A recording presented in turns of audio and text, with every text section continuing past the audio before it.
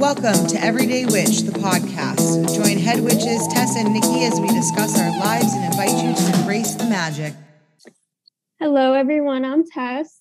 I'm Nikki, and we're the Everyday Witches.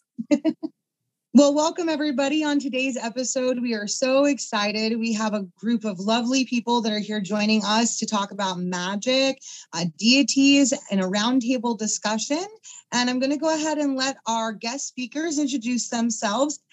We look forward to dropping all their information in our description so you can like and follow their pages for their exclusive content. And they will also be joining us at Witchcrafted AZ October 2nd. So do come out and support all your local witches at this amazing event on October 2nd, 11 a.m. to 5 p.m. Glendale Civic Center. Masks are requested, a $5 cash entry.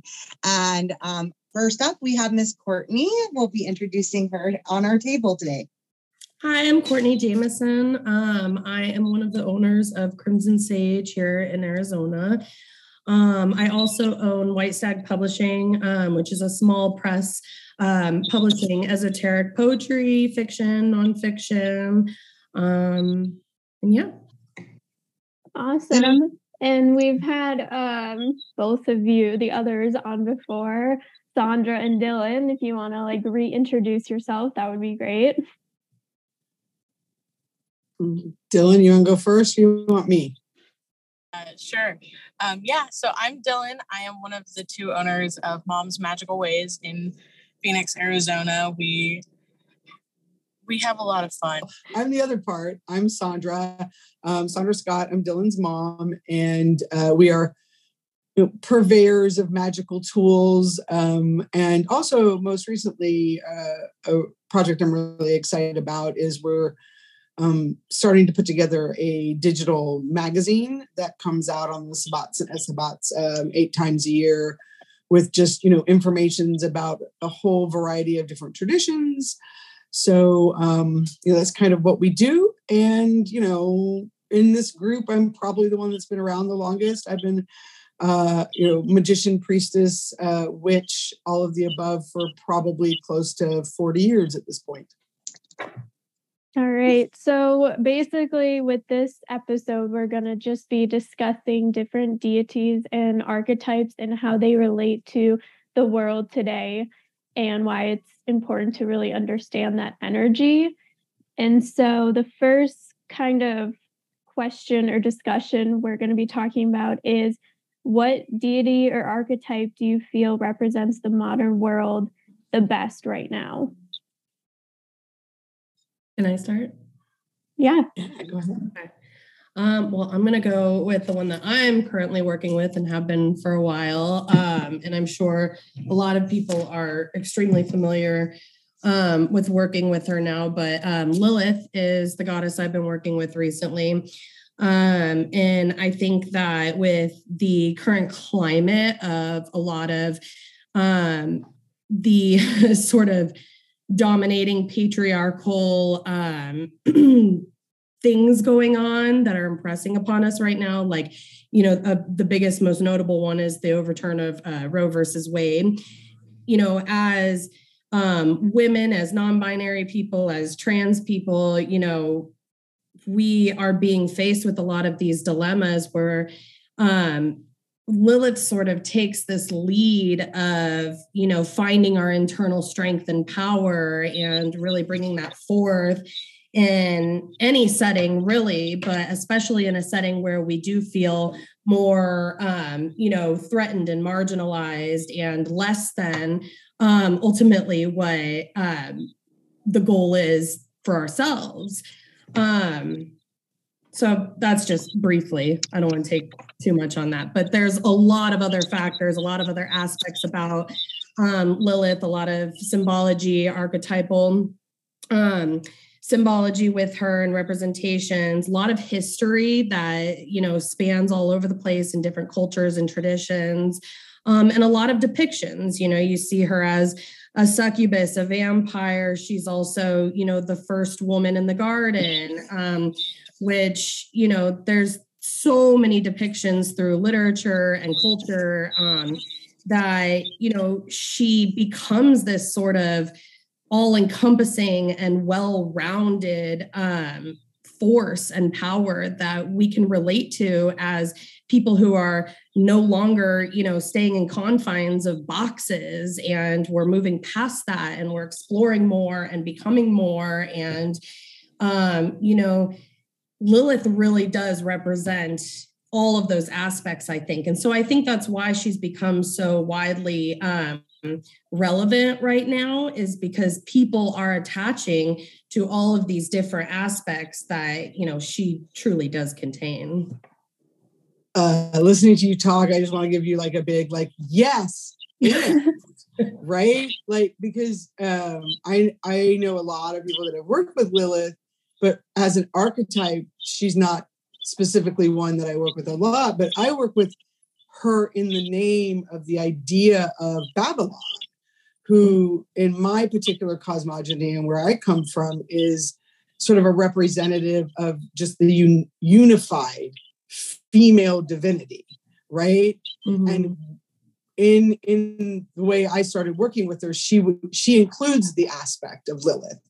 She is that portion of the female divinity that was kicked out of the garden and told you were wrong because so my word ends up being Babylon a lot. But what I'm really talking about is I sort of believe that the goddess, it's just the energy of female divinity that has not been as represented in our world through the patriarchal time, has awoken in such a way that she is literally presenting herself to every single man, woman, child, gender fluid, non-binary, 3-year-old, 82-year-old in the way that really works for them. So people the worship of Hecate seems to be becoming more and more popular. Lilith seems to be more and more popular. Kali, Durga, Freya, they're all these deities, and oftentimes they're the aspect of femininity that was shunned at some point, right? And I think right now too, we're in a space where we're trying to take back a lot of our power that has been stripped from us for forever, really. And I think that's the great thing about Lilith is, a lot of people give her a bad rap for, her biblical connotations and other things. But, the fact of the matter is she has reclaimed herself as a deity by encompassing all of these things that she has been depicted as throughout time and culture and different traditions. And it's really interesting because I do refer to Lilith as a goddess in the female she, because that's how I personally connect with her. But there's a really interesting idea that she encompasses the female energy, the male energy, and the non-binary energy. And because she encompasses that sort of triangle of powers, that sense of well-roundedness, that sense of higher power, that sense of transcendence, comes from the knowledge and ability to have all of those different aspects when it comes to gender. And then even larger than that, realms and power and representations, all of those things. So, that's why I find her very fascinating to work with, because she is really a representation of the self, and everyone's going to see her very differently because of that. Right. And that's why, when I hear you talk, I 100% hear just this is divine feminine, not in the sense that it belongs to women, right? But male and female divinity are represented within us regardless of our genitals or our gender, right? But it's the feminine divinity that is the thing that is experientially moving through individuals in the world and reclaiming all of those things that were othered. Well, and think about it this way. As women, oh my God, I don't want to get too deep, but I've been thinking about this a lot recently, but just a quick spigot. So in evolution terms, life started off as asexual. It was reproducing on its own, right? There's scientific proof now. Now, in the medieval times, they used this against women, but nowadays there is the scientific proof that women, as babies are being born, the fetus has an initial slit, and depending on the hormones of the body of the woman carrying the baby can depend on whether or not that fetus continues to develop a penis or keeps their slit, which would be our labia as women now, right?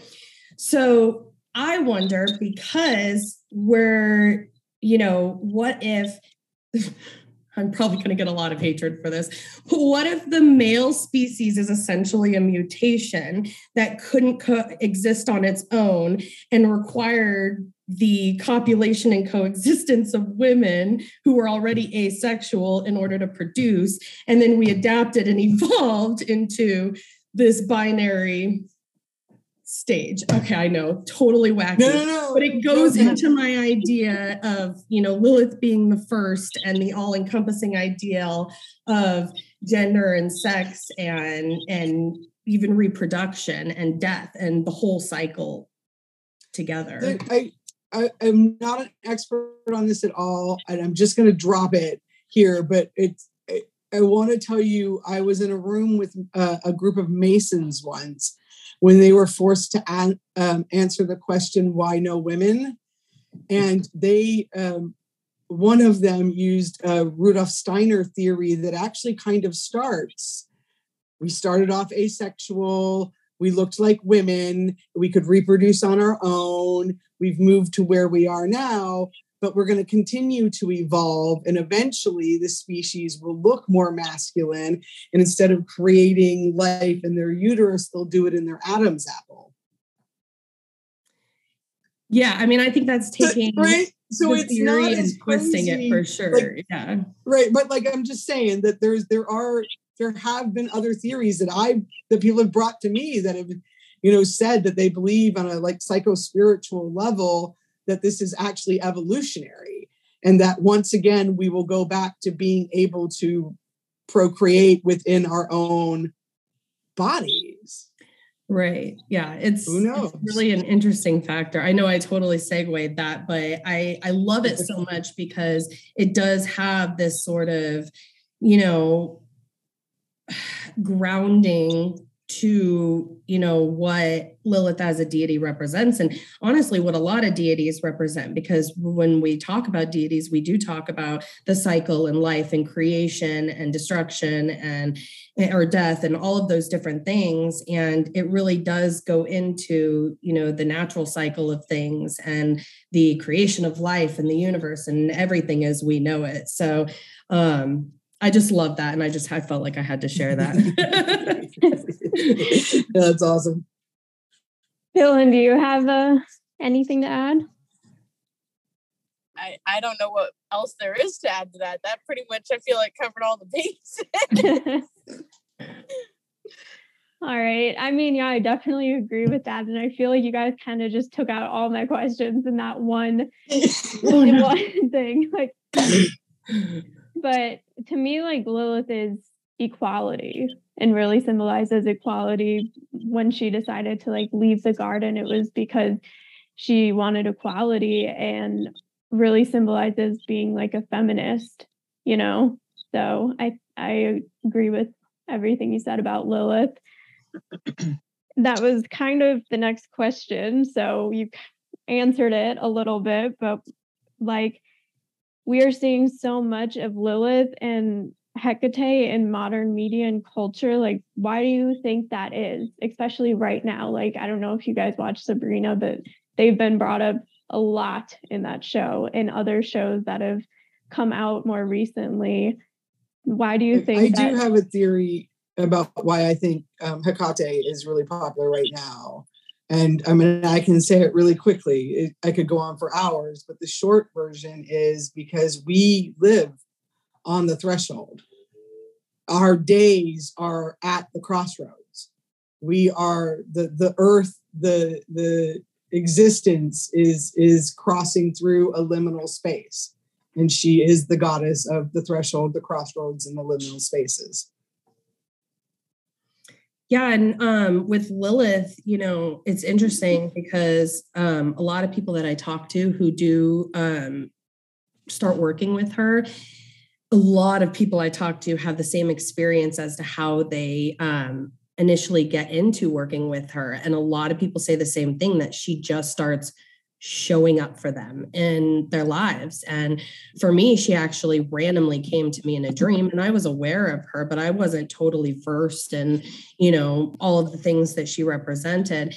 And it came to me in a dream. And then all of a sudden I started seeing her pop up everywhere in pop culture, in songs, and, books, and all of these things, or people talking about her on Instagram, TikTok. And all of a sudden I was like, okay, something's saying something to me here. And so I started doing my research and started finding all of these connections and really began connecting with her. And I think that that's what's happening right now, is the sensationalism of witchcraft and the occult right now is bringing about these things. And even though it is sensationalism, it's very real. It's coming from a very real place. Lilith makes herself known to people who need to know her.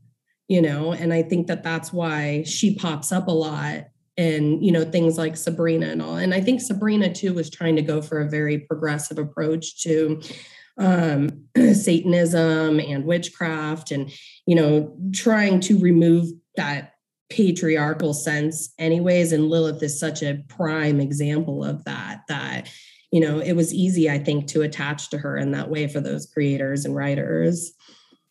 Yeah, and Hecate, I've been similarly, like most of the people that come to me and talk, you find that she's approaching people in really similar ways. But I've always kind of felt like divinity approaches you in the way you need it, because it's so individual. But Hecate specifically goes under so many names and so many guises that, she can be, anything from the world soul to the mother to, and she throughout history, throughout time, and throughout different regions has been worshipped so differently that there's almost nothing feminine that couldn't fall in her purview.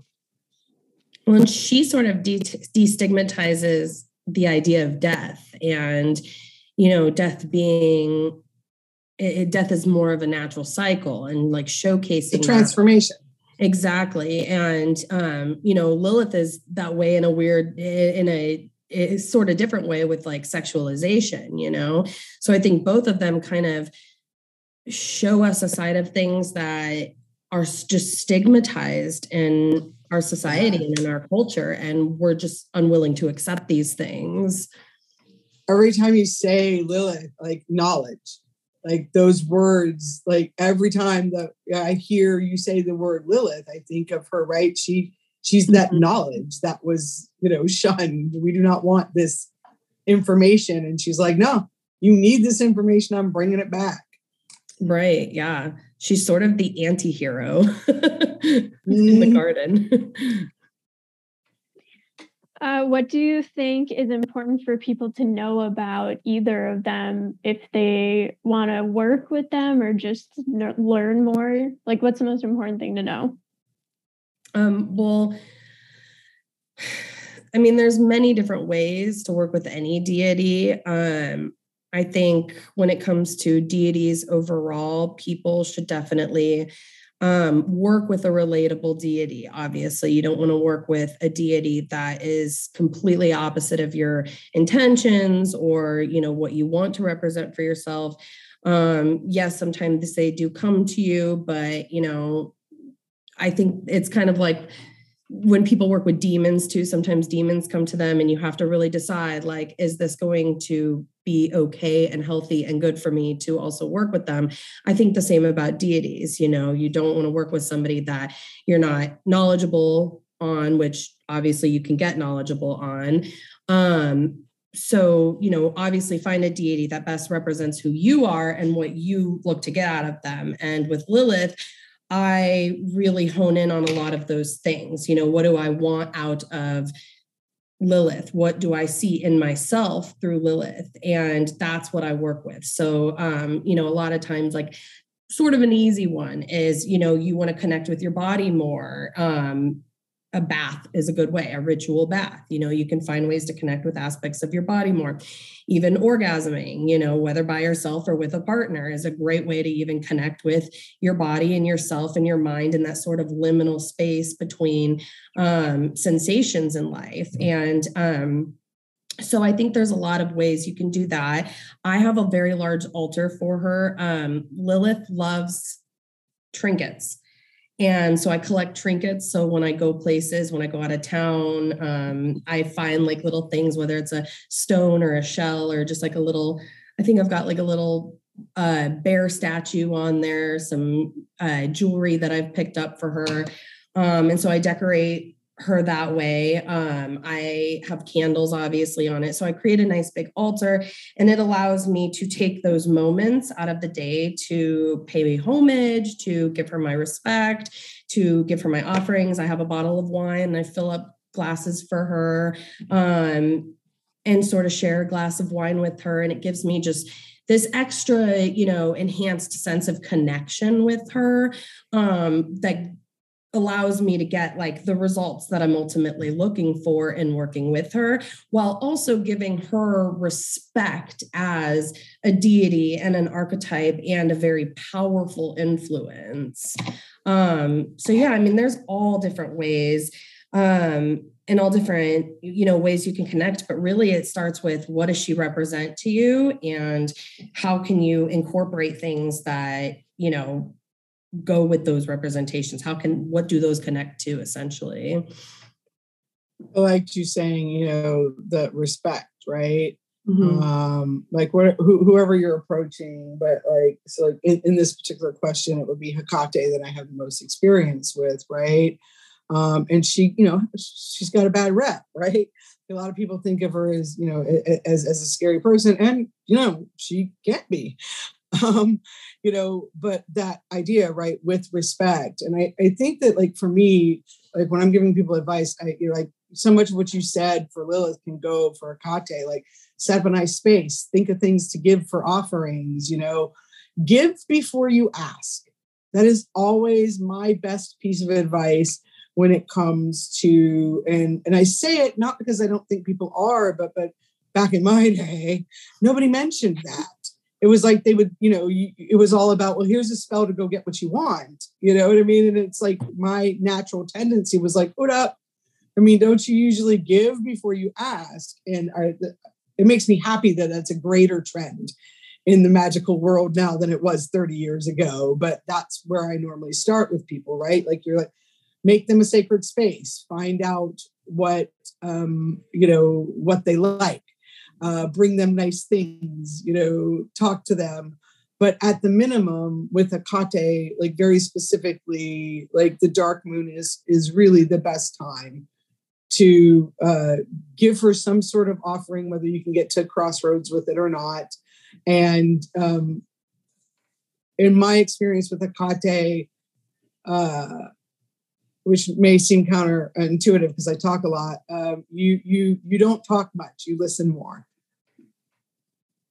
Yeah, that's understandable. And I can see like those connections too. The thing is they cultivate this, that sense of respect and connection. And, just like you would respect your fellow friend or neighbor for helping you with something, you would give them the same respect. You would treat them well. And deities are obviously so much more transcendent than that, because you're also connecting yourself to them at a spiritual level. You're making yourself vulnerable to this divinity, this energy. And it can be very dangerous, like I said, for some people, and it can be like very productive and uplifting, and beneficial for other people, because then the more you start to connect with them in these representations that you're feeling, that they have, you start to manifest more out of it, and you start to manifest more within yourself too. And, to me, that's the kind of power that I prefer to work with, is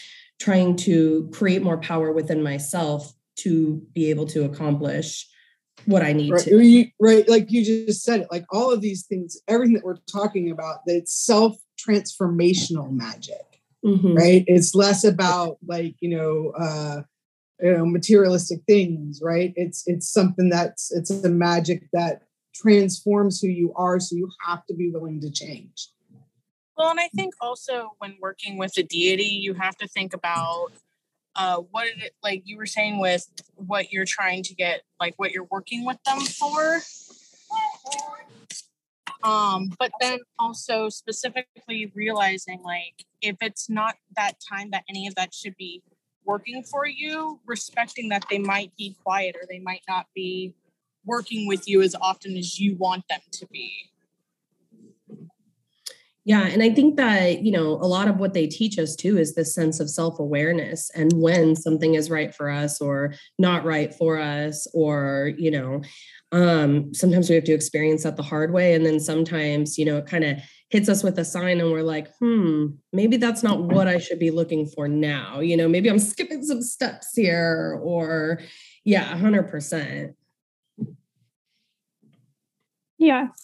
I think that's great advice, and definitely like finding what really connects with you and resonates with you is good advice, because a lot of times what's popular in the media is what people try to, gravitate towards, or to just do that because it's the cool thing everyone else is doing. Yeah. When that happens, I feel like people don't hear back as often with air quotes from those deities, and it's like, because you're not doing it for the right purpose.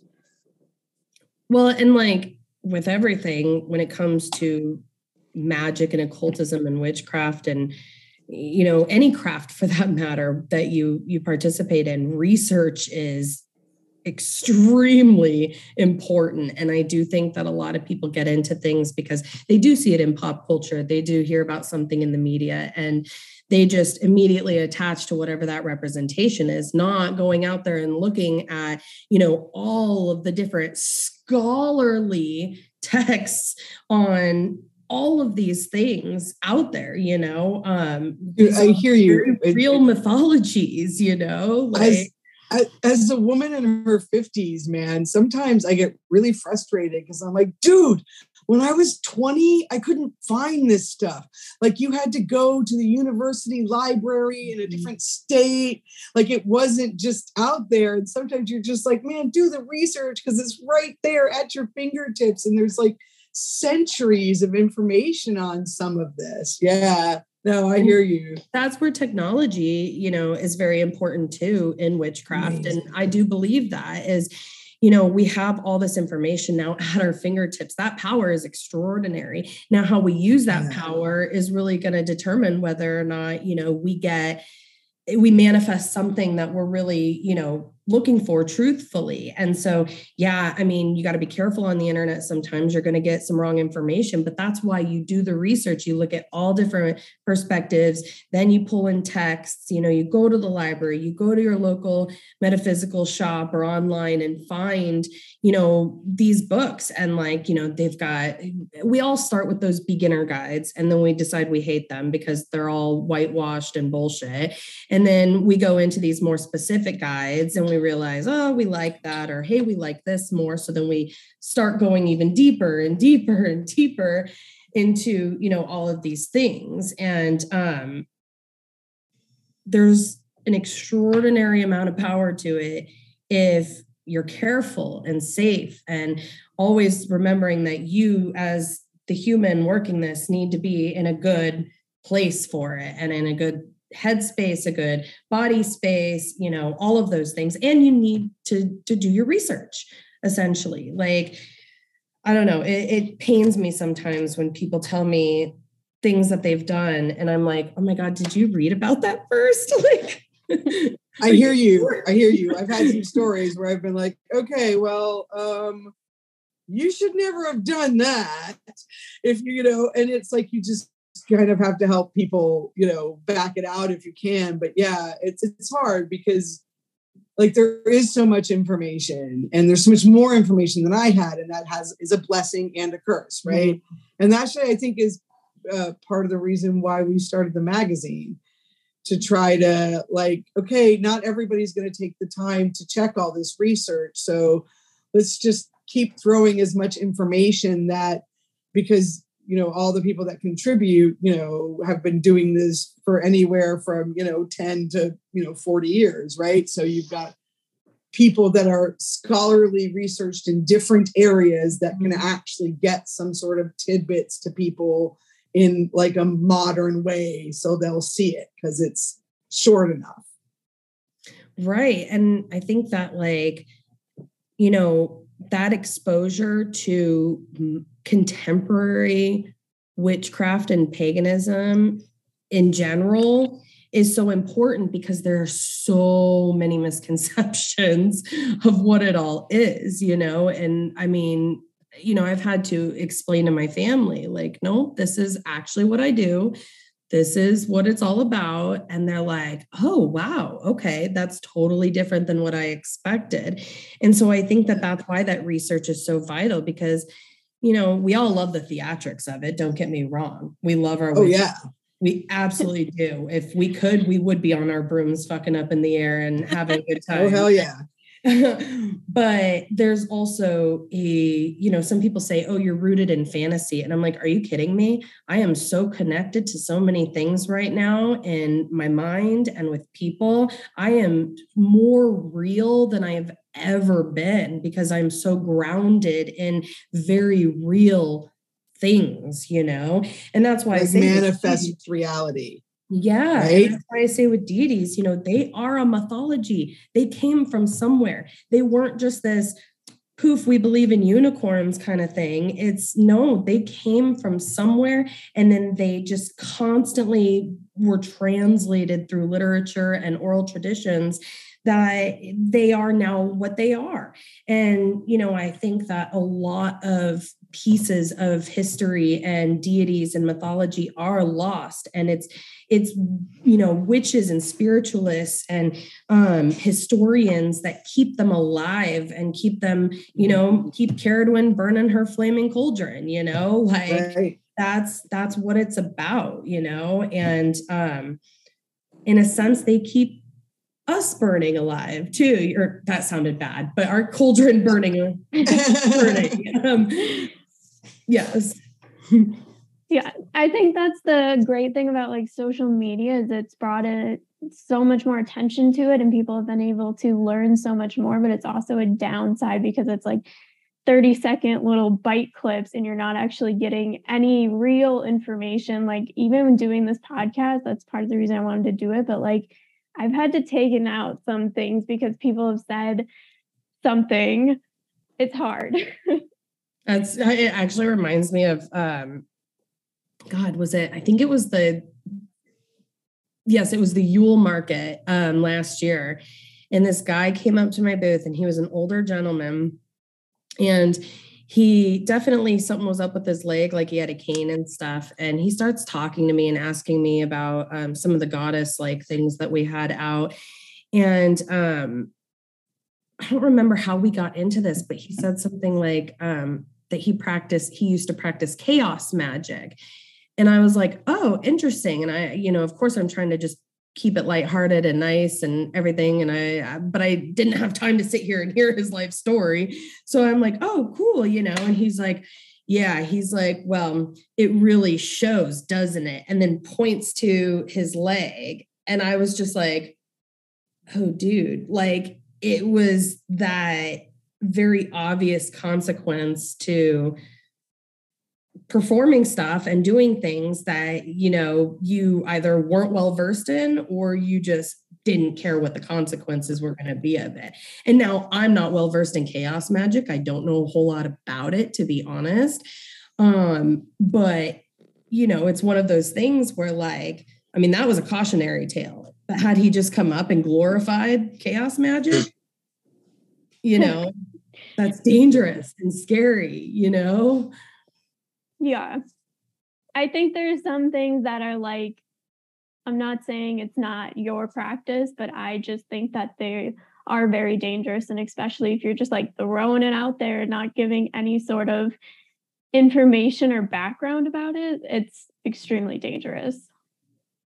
Yeah. And I think, it's difficult because I think it's very split. I think you have half of the magical or spiritual community or occult community, whatever you want to call it. You have half of the community that really is true to what they're doing and really wants to, expand their knowledge, because that's part of this too. Think about ancient witchcraft, ancient magic, ancient cults. The whole thing was oral tradition. It was very important for people to share, for practitioners to share their knowledge with the next generations and with other people. It was very important. So one, withholding knowledge from the witchcraft community as a practitioner involved in the community is very dangerous. Two, gatekeeping is also very dangerous, but that's why the big thing is telling people to do the research. They can make their own conscious decision after that point, but they still need to do the research, or you are going to go into potentially harmful situations. And I mean, shoot, you could talk about this with covens and groups that, get really into initiation and things like that. If you're not aware of these certain things, next thing you know, you're being groomed by a Wiccan priest who maybe doesn't have the greatest intentions for you or for your group. You know what I mean? And this goes with everything in life. I mean, anything that we consider taboo, I think, requires knowledge. And then I think it becomes powerful to us because then we know and we feel connected to these things. So I think it's like a positive thing, but also there's a lot of people who don't want to do the legroom. They want quick magic. And it doesn't work that way.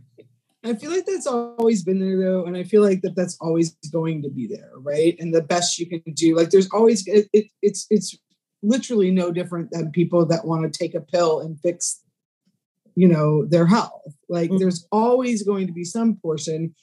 I feel like all of us, like what we do, like the things that we provide things for people that aren't going to want to like do the research, like say make their own candle or make their own whatever. Right.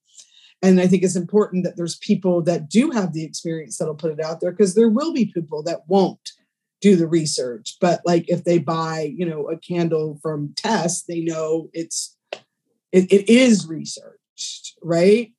But I think when it comes to like your personal practice, like you really, at some point, you're going to do the research. Yeah. And it's going to be necessary. Yeah. And I think even, as artisans too, I think artisans are doing that. They're sharing their knowledge and their experience. Most of what I mean, I'm speaking for myself, but I feel like you guys understand the sentiment. Most of what we are selling, what we are working, what we are sharing out there in the world is something that we have worked with or thought necessary or want to include as part of our practice or share with other people as something we know. I don't make anything that I don't do research on. Right. I don't. Like I say, mine comes, like you say, it comes through your practice, right? Yeah. My practice definitely guides the products I make. Right. Exactly. And that's, everything that yes, 100%. Thank you for articulating that. But like, I think that way with like ingredients too and things, you're giving people, let's say you're doing an herbal charm bag and you're saying this charm bag is for protection and you include certain herbs. You're like, okay, here's some sage, here's some bloodroot, here's some rosemary, here's some rose petals. You're already sharing the knowledge with folks that combination or those herbs separately have these representations and, this energy or strength. So you're sharing that in a way, and then know. You're teaching them at the same time, or you're giving them the opportunity to learn, right? Because then they walk away and they might say, well, why did they put rosemary in this? Why did they? And the next thing you know, the next time they need to do something that's appropriate for, they have more information. Yeah, no. And they're understanding. So then maybe next time they are like, hey, I want to make my own herbal satchel for protection. Right. They already know what there is, or maybe they want to make a spell jar or something. They start, we start learning about these different attributes to ingredients and archetypes and tools and all of these things that we can start formulating on our own, like what's going to be necessary for a certain moment or a certain time.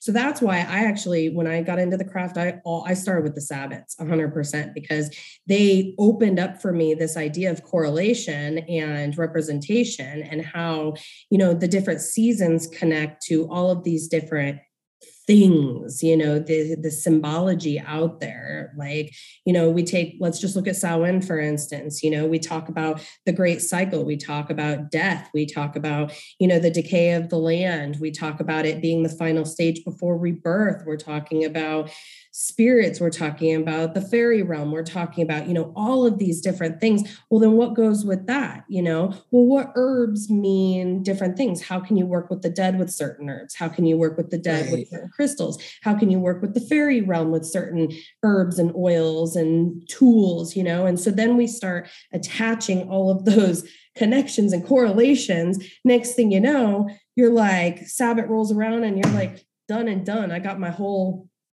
shit ready to go, because I already know, how I'm utilizing this season and, its aspects.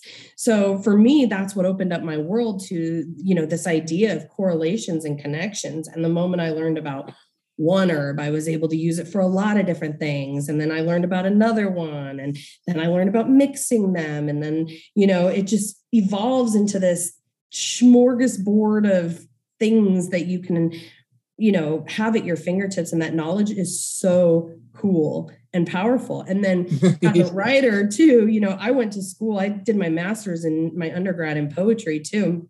And that's, part of why I run the publishing company too. But in that way too, I'm able to then translate a lot of that symbology and those representations into my own writing too, and use those as literary devices to, explicate a feeling or emotion, or evoke some kind of, feeling in the writing. So then, you can start applying all of these things to everything in your life, because then connections just become limitless, really. And I think that is, when we talk about deities, that's the circling back, that's the big connection with deities, is the ability for them to open us up like fucking wildflowers to the sun, to the energy that is, moving us and grounding us and taking us to, transcendent places. And, gosh, I could probably talk about this for days, but no, I love listening to you. It's great. I know. One of the things you said there, right, was like the deity. I mean, the bottom line, in my opinion, my arrogant opinion, or whatever you want to call it, is that's what we are. Everything that's manifest in this universe is a manifestation of deity. Like, there is no God but mankind, humankind, whatever you want to call it, right? Mm-hmm. We are representations of that divinity working our work in this world. One of the few credits I actually give to Aleister Crowley is his idea of the godlike state, and that we are essentially God based on the knowledge that we've accumulated over time and the experience that we've applied to that. And I think about that a lot, because I believe in self-deification, and I totally want to share. So this is like practically my Bible. It's called The Canticles of Lilith, and it's by Troy Books. They make fucking gorgeous books, but in it, a lot of what the writer is attaching to Lilith as a deity is this idea of self-deification, is this idea of transcending ourselves to a higher place through this deity, looking at this deity as a mirror into our own spirits and our own selves. And by doing that, we put ourselves in the center. We put ourselves at the center of the altar. And in caring for Lilith, you're ultimately caring for yourself. This is maintenance. This is self-care. This is, you're basically creating your own power out of something already existing, and which is essentially magic in general. But I love this book because it explicates the idea of self-deification so much. And it really, because part of my journey too was I was also doing shadow work a lot in my journey. And I think that's also a big reason why Lilith came into the picture for me. So, I was trying to understand that connection a lot. And when I read a lot about this idea of self-deification through sympathetic magic, through deity worship, it was really eye-opening to me and made me regain that sense of power over myself and my beliefs and my spirit and, what I ultimately wanted. And it made me care more about myself and pay attention to myself. Why do I do these things? Why am I acting this way? Where does this come from? How can I better myself? How do I want to better myself? It relinquishes all of those influences that society puts on us, our parents put on us, our friends put on us, lovers, you name it. It drops, it sheds all of that influence and allows us to muster up our own personal influence within ourselves. And it was instrumental in my shadow work and sort of going over that corner in the shadow work where it's just utter chaos. It was instrumental, and it was instrumental in helping me figure out who the hell I was and what I am about and what I'm doing, because you do get to a certain point, and I'm sure after you've been doing this for so many years, Sandra, you can attest to this, but you get to a certain point where the magic you've been doing isn't really working for you anymore, or your practice is running stale, or even your introspection in the process is kind of like slowing momentum, and you're kind of like, okay, I need to figure something else out here. I'm past this point. What's the next step in my...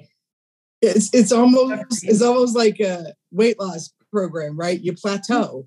Yes. And then you have to like add something else to it. And and it's something I think it's really important. And I like, as sort of like an old timer, going into my cronish years or whatever, I like to remind people that come to me for like mentoring sessions and stuff like that, like if you think that I have actually sat down every single day of my life and done my hour-long meditation for the last 40 years and I never fell off the wagon, like, honey child, you are setting yourself up for a fall.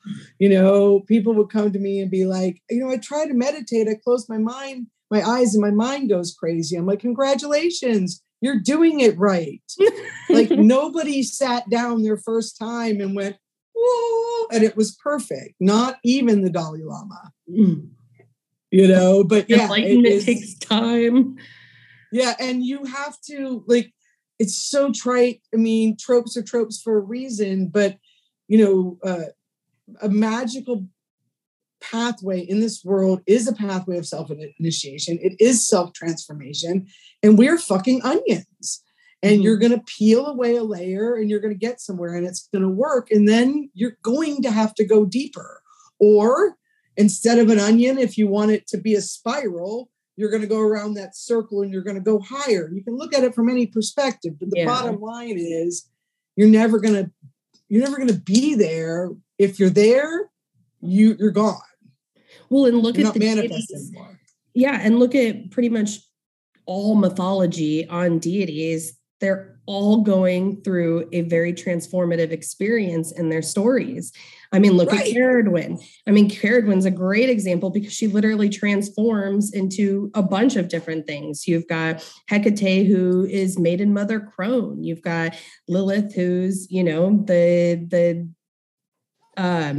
whore and the rebel and the vampire and stuff. I mean, she's so many different things. And Blodeuwedd is one of my favorite transformations. You have this idea, it's a very seemingly anti-woman tale, but she takes her power back and becomes a goddess essentially. And owls are very, very sacred to the Welsh people. And so when they see owls, they see her and they see death and they see this cycle and this cycle of transformation. And that is power. That is a deity taking back its power after having gone through this sort of forced transformation by a bunch of fucking dudes.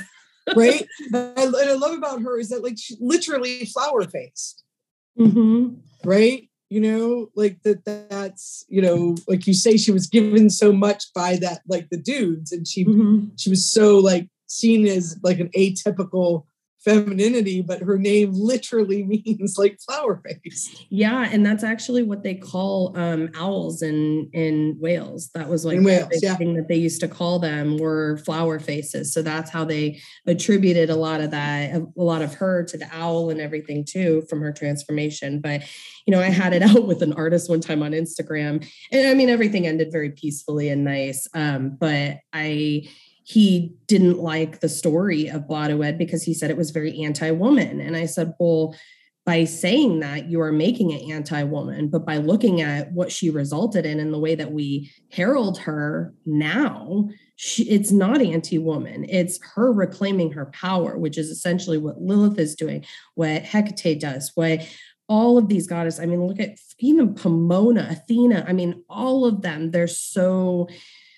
It's all about taking, you know, their power back. And I think that's, as, you know, women, especially right now, we are taking our power back, and we can connect to these deities and look at them as inspiration for taking our own power back, for seeing something within ourselves, for doing all of these different things that we want to in this world. So, you know, there's a lot of power to that. And I think that people need to like recognize that.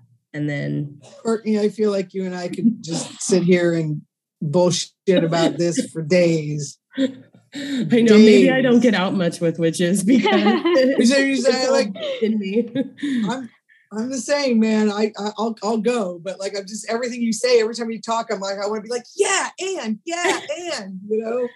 This has actually been part of me taking my power back, is I actually used to be very afraid of speaking on things that I was passionate about or felt knowledge about. I always had this fear that because I was for so long dumbed down in a lot of ways. And I always had this fear that I had no merit in the poetry community and the witchcraft community, that maybe I would say something wrong and upset somebody or be called out, or I would be seen as stupid or unintelligible. And, you know, in the process, I was like, fuck, man, I've got 2 degrees. I've been doing this for years. I have to give myself some merit at this point, because why would I have, you know, all of this knowledge if I didn't have some merit? And so I'm trying to open myself up more to sharing more about my knowledge, because I do think I have a lot and I want to share it with other people. And, but you do have a lot of knowledge. I mean, like people come up to me all the time about you, because you do Witchcrafted, and we both do Witchcrafted, and everyone knows who you are through Witchcrafted, you know, and everything you make is so beautiful and unique. And people always talk about like all your stuff, especially your headdresses and everything, because those sell out so fast. But I understand that like part of the reason with starting this podcast was like, it's hard to talk about yourself. It's hard to talk and feel like maybe I don't know exactly what I'm talking about, but like it's okay to have other people on who know what they're talking about more than I do, and be like, yeah, I'm not an expert at this, but that doesn't mean that I have to like hide in a corner, you know, and no, be you like shouldn't at all. Ashamed because I don't know one specific thing. Like we had sort of talked about this, about how it's like in the community, you sort of feel like if you don't know everything, that you know nothing. And it's very gatekeeping in that way of like, oh, you have to know every single thing and every herb and every crystal and whatever else. And it's not like that. And I want people to understand that better and feel more open. Yeah. 100%. Well, and for the people who do know a lot more and have spent more time than probably most should, as much as I love some of them, to know like every crystal. They don't know anything else, but they know every crystal. It's taking that away from them in the sense that like they walk around going, I know every crystal, why don't you? And it's like, because I don't. And that's okay. I know the crystals I work with. If someone asks me, I'll go and research, but like, I don't know all these things, and awesome that you do, but like, go over there and do that. And we're all going to have our own experiences. Yeah. We're attached to different things. You might be into crystals, 1 month, and the next month you're really into herbs and learning about different herbs. And I feel like if you have come to a point of contentment and you feel like you have nothing else to learn, you're doing something very wrong. Right? We should be learning about this shit till our deathbeds, Yeah. It's like the people that I've ran into over my life who have been like, I've done banishing rituals every day for 20 years. I don't have to banish anymore. And I'm like, not sure I agree with that theory. Right. I mean, and I think that there's always more. There's you could always do learn. More. Yeah, there's always more to transcend to. There's always more to expand. You're never going to hit a point of all knowing and everything. And if you do, bless your soul. Well, so I'm sitting here listening to you talk about Lilith today, and it's such it's so much fun for me because I know a little bit about her, but I haven't worked with her, right? And so no matter where I go, no matter what I do in life, I always learn from the people I'm having conversations with. And I'm just so happy that more often in my life now, because of the world and the availability, that those people that I'm having conversations in my life have actual magical things that they are confident enough to share because we're making it okay to talk about these things more. Right. And that gives us all a greater opportunity to learn from each other. And I think that's where, we need to maintain this balance of sort of confidence in what we do know, while also knowing that we're human and we don't know everything, Right. That those sort of fallacies, if you want to call them that, are really what make us more well-rounded in our practice, is because, again, a huge takeaway from ancient practitioners on is the collection of knowledge and the gaining of knowledge. And it doesn't ever stop. Now, it will make you more and more powerful each time, but it won't stop. You will constantly be open to knowledge. And I think for true spiritualists too, when you start hitting a certain point in your spirituality, oh my God, you open one door and then all these things start opening up and you're like, holy shit, you're just connecting all these different, it's like synapses in the brain, but they're all these different earthly connections all of a sudden. And you're like, it just keeps blooming that way. And so then the more you learn, the more it opens up another door. And it just, I think it's expansive, which is what's so fascinating about it, is it's limitless and you can tap into any part of the pool that you really want to, or all of it, Yeah. Thank you guys so much for being on today. Thank you for having us. Yes, thank you so much. We always love chatting.